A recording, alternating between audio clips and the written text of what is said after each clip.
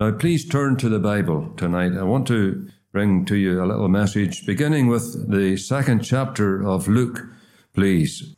If you don't have a Bible, just listen carefully to the reading. The 2nd chapter of the Gospel by Luke.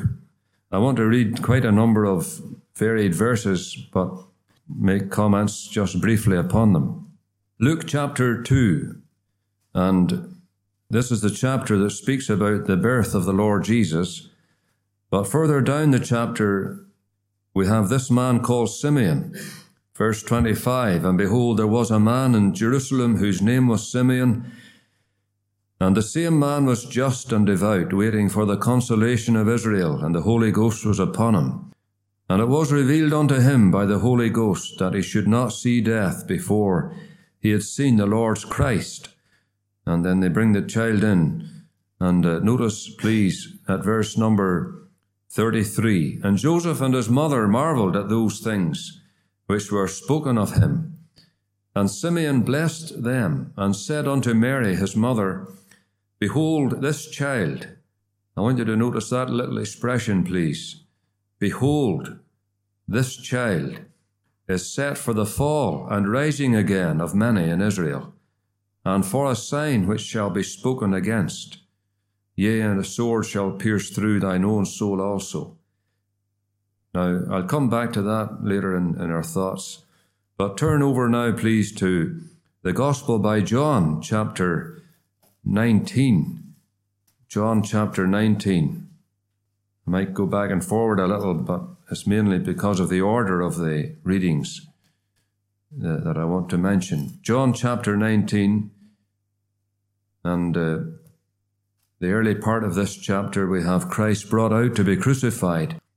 Chapter 19 of John, and verse number 4. Pilate therefore went forth again, and saith unto them, Behold, I bring him forth to you, that ye may know that I find no fault in him. Then came Jesus forth, wearing the crown of thorns, and the purple robe. And Pilate saith unto them, Behold, the man. Now further down this chapter, verse 13, when Pilate therefore heard that saying, he brought Jesus forth and sat down in the judgment seat in a place that is called the Pavement, but in the Hebrew Gabbatha. And it was the preparation of the Passover, and about the 6th hour. And he saith unto the Jews, Behold your king. Now back in this same gospel to chapter 1, to a well-known text in chapter 1 of John, and then I want to read 2 more verses. John chapter 1 and verse 29. John 1 verse 29. The next day John seeth Jesus coming unto him, and saith, Behold the Lamb of God, which taketh away the sin of the world. What a wonderful statement of truth that is. Behold the Lamb of God, which taketh away the sin of the world. Now back to the Gospel by Matthew, please, for a verse or 2 in chapter 25. Matthew 25, and we will read just a little section of this parable of the 10 virgins. Matthew 25, and we have the wise and the foolish virgins, the 5 each of them, 10 in total. Verse 4 says, But the wise took oil in their vessels with their lamps. While the bridegroom tarried, they all slumbered and slept. And at midnight there was a cry made, Behold, the bridegroom cometh, go ye out to meet him. And you know how some were received in to the banquet and others were closed out. Now finally turn over to the book of James, please, and the 5th chapter of the book of James. James 5 and verse number 8, the 8th verse of James 5. Be ye also patient, establish your hearts, for the coming of the Lord draweth nigh. Grudge not one against another, brethren, lest ye be condemned. Behold, the judge standeth before the door. Behold, the judge standeth before the door. Now that is our reading. As I say, it's quite lengthy, more than usual. 2 or 3 weeks ago, I made a little note of these points that I have been reading here, and I never had noted them down before. They were fresh to my mind, but I just put them aside, keeping in mind the meeting here today. So it's a new little theme that I have in mind to speak to you about for a few minutes. And that is to take a look at the person of Christ. If you like, we will just be having around 6 great sights of the Lord Jesus in these verses that we have been reading. And they all follow a pattern, which is quite distinctive. And that is the idea of beholding. It's a lovely old English King James Bible word, behold. We don't use it so much nowadays in our modern speaking of English, but there's something very lovable and very precious about this well-known old archaic word, behold. And we're going to just go through these one by one on this particular Lord's Day. And I trust, dear friends, that the simple presentation of Christ will bring blessing to your precious soul. After all, there's something far more important here today than the holiday season or festivities, presents, parties, eating, friends and family.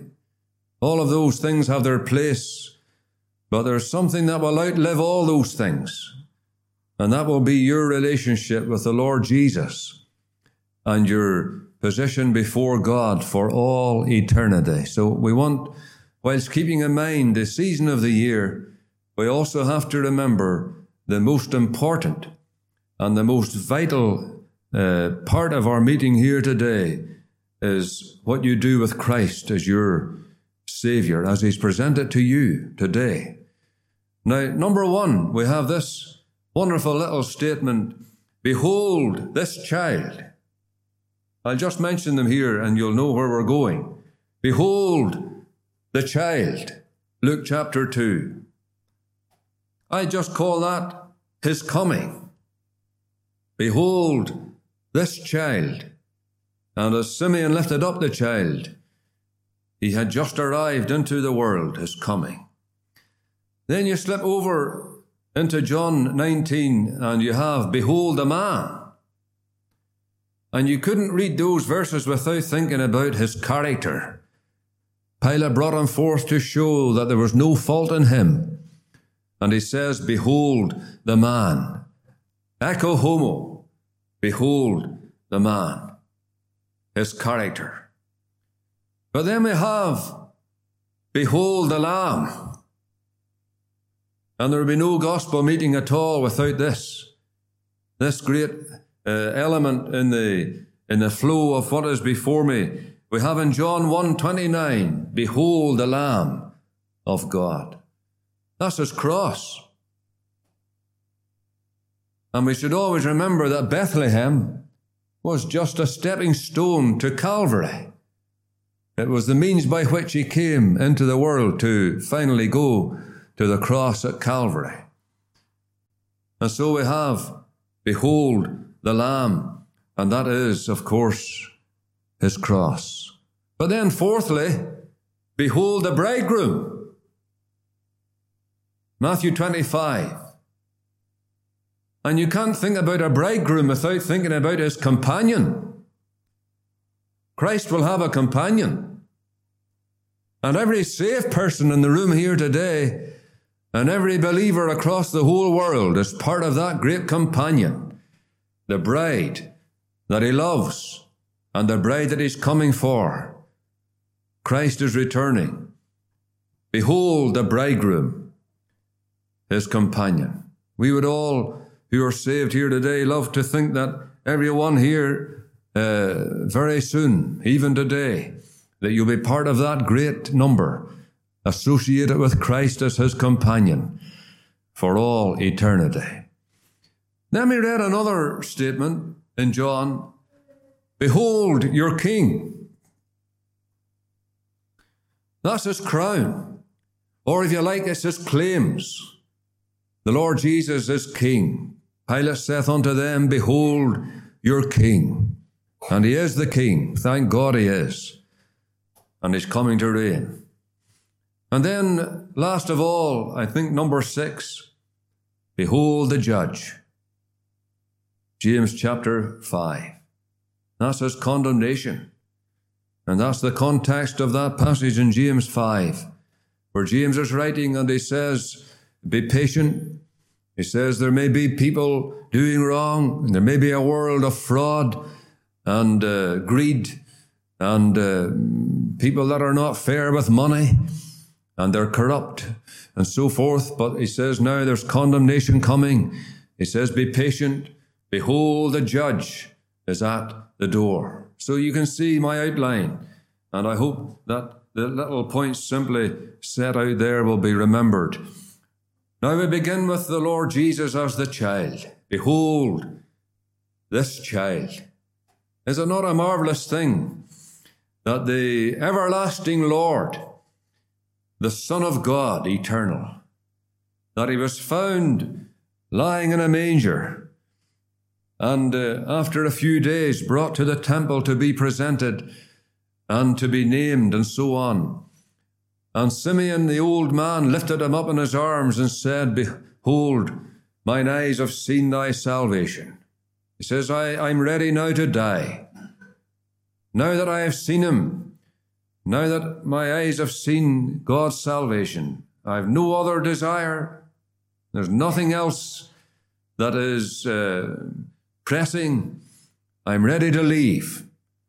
And that's where of course, that song and in classical music and so on, and it's often recited at this time of the year, Nunc dimittis, now ready to depart. And it comes from one of these 5 songs in the early nativity scenes of the coming into the world of Christ. Christ Jesus came into the world to save sinners. And he came as the babe. And imagine that little child.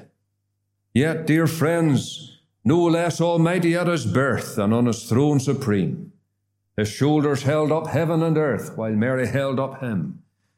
And we love to think about it, that in that small compass that anyone could lift easily, you have the very essence of deity, Christ himself, the child born, the son given. Behold this child. You ever ask yourself why he came? You ever wonder, dear friends, about the mystery of the incarnation, that the Lord Jesus would come so far, given by God, to step into the world? You know, the only time we often speak about the door of time opening and letting us into eternity. And we speak often about people leaving this world for eternity through the door of death. But there was one time when that door opened inwardly, and from eternity there stepped into time the maker of heaven and earth. The Lord Jesus came. See what small room my infant Lord doth take, whom all the world is not enough to hold. Who of his years or of his age hath told? Never such age so young, never a child so old. And whenever Simeon lifted up that little infant, he was lifting up one who predated the earth, who was eternal in his being, never had a beginning. It's a wonderful thing that Christ Jesus came. Behold this child. It's touching, isn't it? And yet, I may say that at this time of the year, the Christmas season, so many will be celebrating in some way or another this time of year, but how few really ponder the reason why he came.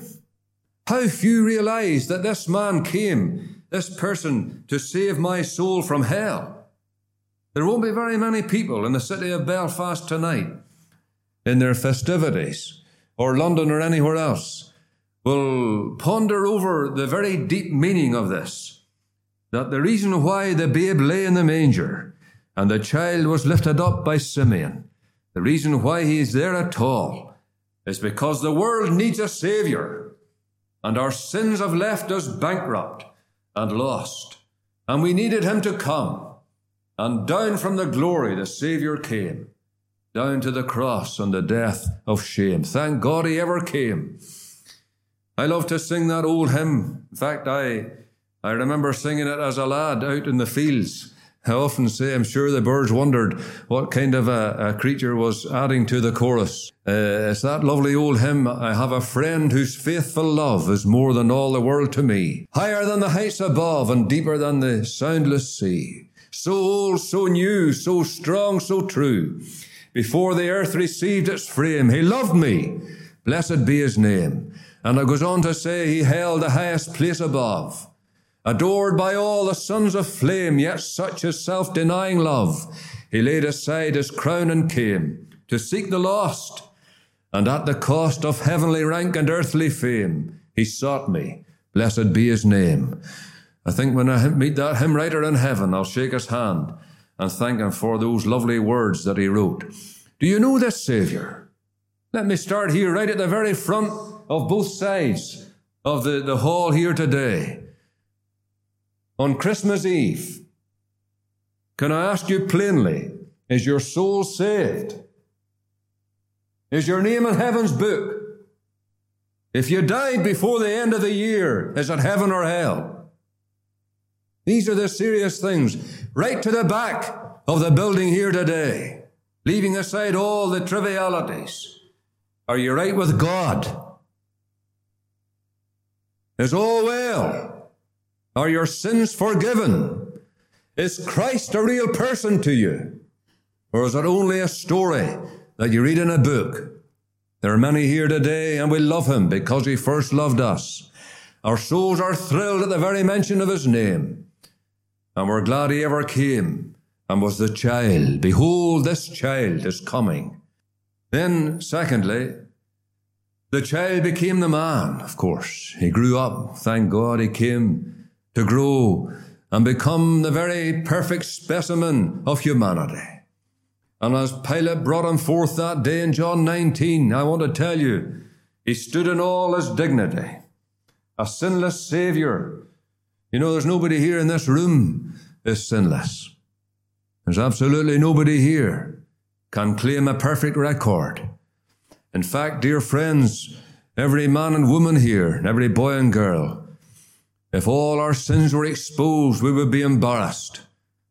And if you realize today a fraction of the guilt of your life, you would tremble and shudder before a holy God. It's terrible to think about our sins.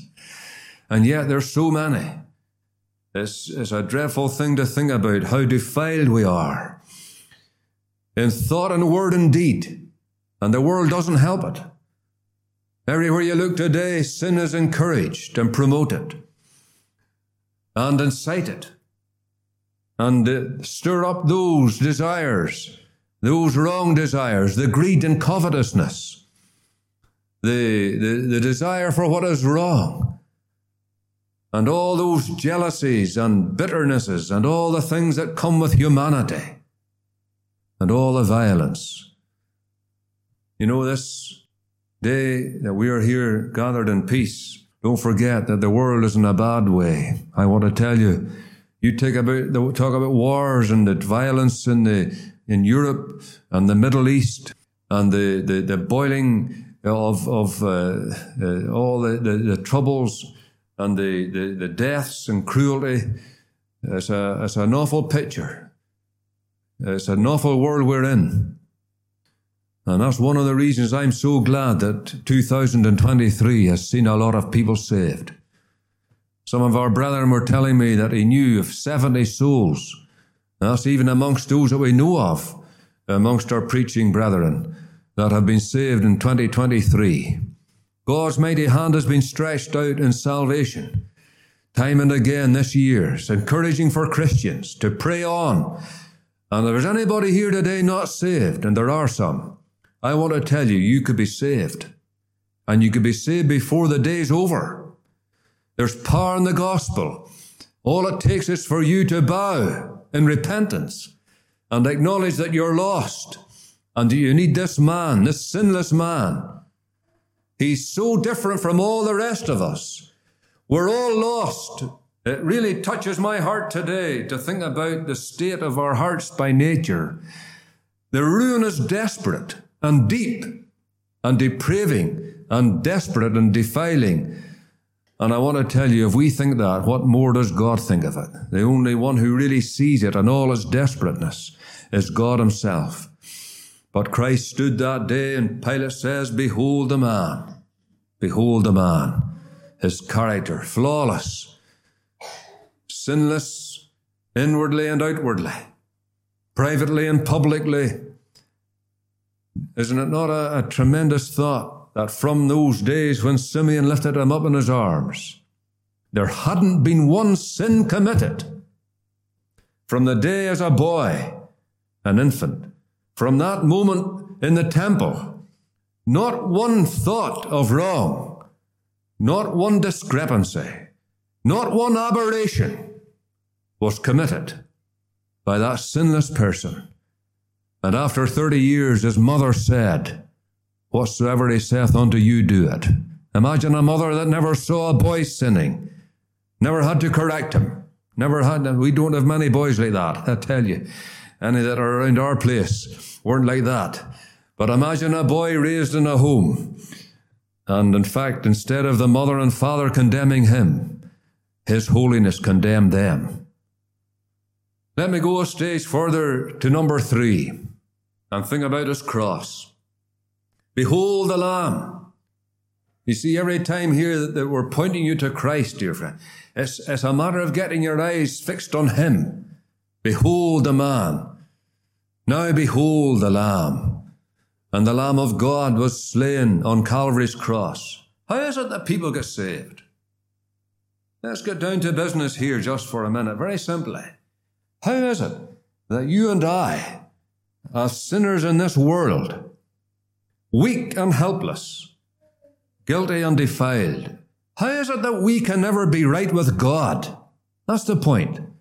How is it we can never be in heaven, that land of fadeless, unsullied light,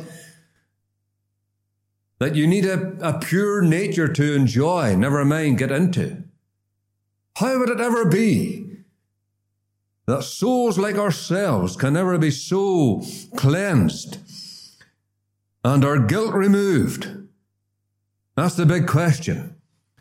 Well, the cross is the answer, because God can save yet righteous be. And the solution is found. Now listen to it all very carefully, friends. Please listen to me just now. Give it an extra ear. Not too long ago, there was a young girl sitting in a meeting, and as I illustrated this very thing to her, she got saved right on the spot. I didn't know about it for a couple of days, but I just was demonstrating this matter of the gospel in a very simple way. Take it that this is you, the sinner. Just imagine this wooden platform. You're here. Or me, because we're all included. We're all on the same platform by nature. This is me, the sinner. Here's a holy God with His wrath abiding over me. And that wrath would fall upon the sinner, and righteously. Not a word of blame could be laid against God, not a charge. God so holy, inexplicably holy. And His wrath abiding, John 3:36, the wrath of God abideth on Him. Here's me, the sinner. What can ever be done? God must be righteous. What He does is He sends His Son. And on this cross that we're talking about, behold the Lamb of God that precious Lamb of God steps in, bears the wrath. The judgment fell on Jesus' head. The wrath I deserve. And if I, as the sinner, accept the substitute, I go free. The wrath has fallen. And upon believing, God says the guilt is gone. That sinner has received my offer of salvation in my beloved Son. That sinner has accepted the provision of Calvary. And the wrath of God that was my due upon the Lamb was laid. And by the shedding of his blood, the debt for me is paid. I go free. I think it's a marvelous and simple demonstration of the gospel. Of course, it depends upon your response. It depends upon whether you accept it. Because if you don't accept Christ as your Savior, you'll bear your own wrath, and the judgment will fall upon you. But God is offering a substitute. God is offering to the whole world today a Savior who on the cross, as God's Lamb, died for us. I like the words of the old poem the Scotchman wrote, "Upon a life I did not live, upon a death that I did not die, upon another's life and death I stake my whole eternity." Dear friends, a cross is the answer to your need today. If you're here in the meeting and you would love to be saved, and you would love to enjoy this holiday season the peace of God in your soul, I want to tell you, you can have it by trusting Christ as your personal Savior. I've never believed that salvation is difficult. We make it difficult. I'm sure that God has made it as simple so that a boy of 6 or 7 could get it, or a little child, to grasp by simple faith. I need a Savior, I'm perishing, if I miss him I'll go to hell. But God sent his Son to die on Calvary for me, and I will receive the merits of his death for me on that cross, and I'll accept him who died in my place. And if you do, what you're really doing is you're saying amen and agreeing with God. You're accepting God's provision. Now you hear me now? This is all what's involved in salvation. The man in the Old Testament who sinned, he brought his offering through the middle of the day, through the camp of Israel, led an animal. The animal was killed. Its blood was shed. But before all that, his hand was laid upon the head of the animal. And so to speak, he was saying, this animal is dying in my place. And my guilt is being transferred to this innocent victim. And God accepted that sacrifice in the stead of the sinner. It's as clear as crystal. And it carries right through to the New Testament, where God's Lamb is upon a cross to die for us. Dear friends, behold the Lamb today. Take a look at God's Lamb. Rest your soul upon his person, and God will save your soul for all eternity. I hope you're interested in that just at this very moment. The wrath falling upon him who never deserved it. But because he accepted it and paid the price and penalty on our behalf, we go free. And salvation is ours without money and without price. Behold the bridegroom. Christ is coming back. I've never been as sure that Christ is returning, and returning at any moment. The bridegroom is awaiting the bride.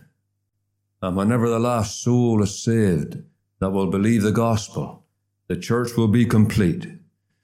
And the bridegroom will come, rise from his seat at God's right hand. He will come, he'll take away his people. The church will be gone in a moment of time. The days that we're living in are very, very dark. The stage is being set for the return of Christ. I mean to the earth, to deal again with Israel. They're all fighting about Palestine and the possession of the land. But I want to tell you, the Prince of Peace is coming. And when he comes, he will bring the solution to that whole land problem and the whole world problem. Jesus shall reign where'er the sun doth its successive journeys run. His kingdom stretched from shore to shore, till moons shall wax and wane no more. I love the very thought of it. He's coming, but he's coming first as the bridegroom. And when he does come, he'll take away all the Christians. Imagine a world with not one Christian left in it. Nobody to pray for you. A hall, but no preaching. Bibles everywhere, but no salvation. It could happen, and it will. Robert Murray McShane of Scotland was preaching one night on the coming of the Lord. And a man came in afterwards and spoke a few words to him. And the preacher said, "Do you think the Lord will come tonight?" The man replied, "I don't think so." And the preacher said, "In such an hour as ye think not, the Son of Man cometh." We're losing this in our minds. Our lives are so busy we hardly believe the Lord's coming. We have a blind spot spiritually. We're taken up with earth. Our pegs are deep. We're worried about life and finance and families and education. And it's all legitimate in its own way, very much so. But it's very important to remember that the bridegroom is coming. Behold the bridegroom. And the door was shut, and everybody that wasn't ready, they were outside forever. Behold your King, his crown. Christ is coming as King. There have been many people have assumed to be leaders and wanted to be rulers and dictators in this world, but none of them have the credentials of leadership that God demands. There's only one King in a true sense, and the Lord is coming back as King. King of the Jews, he was called in John 19. Israel today largely are secular in their outlook. Only a few are believers in the true Messiah. But the King is coming. And when he does, there will be a little group, a remnant there. All that's left of the nation will be there, according to Romans chapter 11. And they will receive him. They'll be waiting for him. And when he comes, they'll accept him. All Israel shall be saved, according to that verse. All who are there in the land, just pressed and troubled and afflicted to the nth degree. But suddenly, the brightness of the Son of Man's appearing will signal the end of the tribulation, and a nation will be born in a day. Glorious days are coming when the true King arrives. Where will you be in that day? Some of the old men used to sing the old hymn, "When he comes in bright array and leads the conquering line, it will be glory then to say that he's a friend of mine. Behold your King, his crown. Behold the judge." Point number 6. Oh, he is the judge. He's going to put right all the wrongs of earth. I wonder how many here will stand before the judge. How many here will stand without any shelter and without any safety?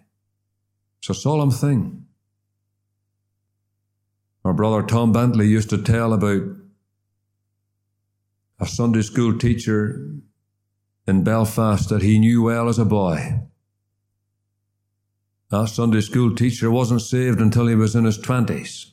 He was a wild young fella, into all kinds of trouble. So bad he wanted to finish his life. He himself was raised in a Sunday school. And he went up one day to the Cave Hill. Most of you know where the Cave Hill is. Napoleon's nose. Looks over the city. And he had with him a bottle of substance that would soon have ended his life. And he stood at the top of Cave Hill. about to finish himself, and he took the cork out of the bottle, and suddenly there came into his mind the words that he learned as a boy in Sunday school. It is appointed unto men once to die, but after this, the judgment. And he threw the bottle down, was convicted of his sins, and went down home, a penitent, repentant sinner, trusted Christ as a Saviour, became a valued brother in service for God, teaching Sunday school children and other things. Don't forget, dear friend, there's an afterwards. After this, the judgment. Behold the judge. The crucial thing now as I close is this. What are you going to do with Christ? We're going to sing about it. What a wonderful day, 24th December this year it would be if some precious soul long prayed for in Ballyclare would just throw down all resistance and with honesty of soul and with a purpose to change your life, you'll receive Christ right now as your personal Saviour before this day is over. Why not? Only the devil tells you that you can't do it. Only the devil says, not today. It can't be. You didn't intend to be saved today. Sure, it's Christmas. Enjoy yourself and forget about it. That's all the voice of the evil one. I want to tell you, your soul being raptured and thrilled. If you got the Saviour today, you'll be the happiest person in the whole place. May God grant you'll trust him. Put your confidence in him personally. Receive him as your Lord and Saviour. Behold Christ, 6 sights of the Saviour. May God bless you and bless his precious word. Shall we pray? Our Father, thou knowest that we have sought to speak well of thy Son. We thank thee for him, and we are glad of the great salvation and forgiveness that he provides. But we pray that others here might soon receive him and know the joy of sins forgiven and peace and a prospect in heaven. Take us all away safely now, and bless thy word, and bless the people. Preserve every one, we pray of thee, safely. And grant, our God, that every one here in this place today, younger or older, when all is over as far as earth is concerned, grant that every one will be inside those 4 walls of heaven, and saved and sheltered by the blood of the Lamb. Hear as we pray, and receive our thanks. In the name of our Lord Jesus Christ. Amen.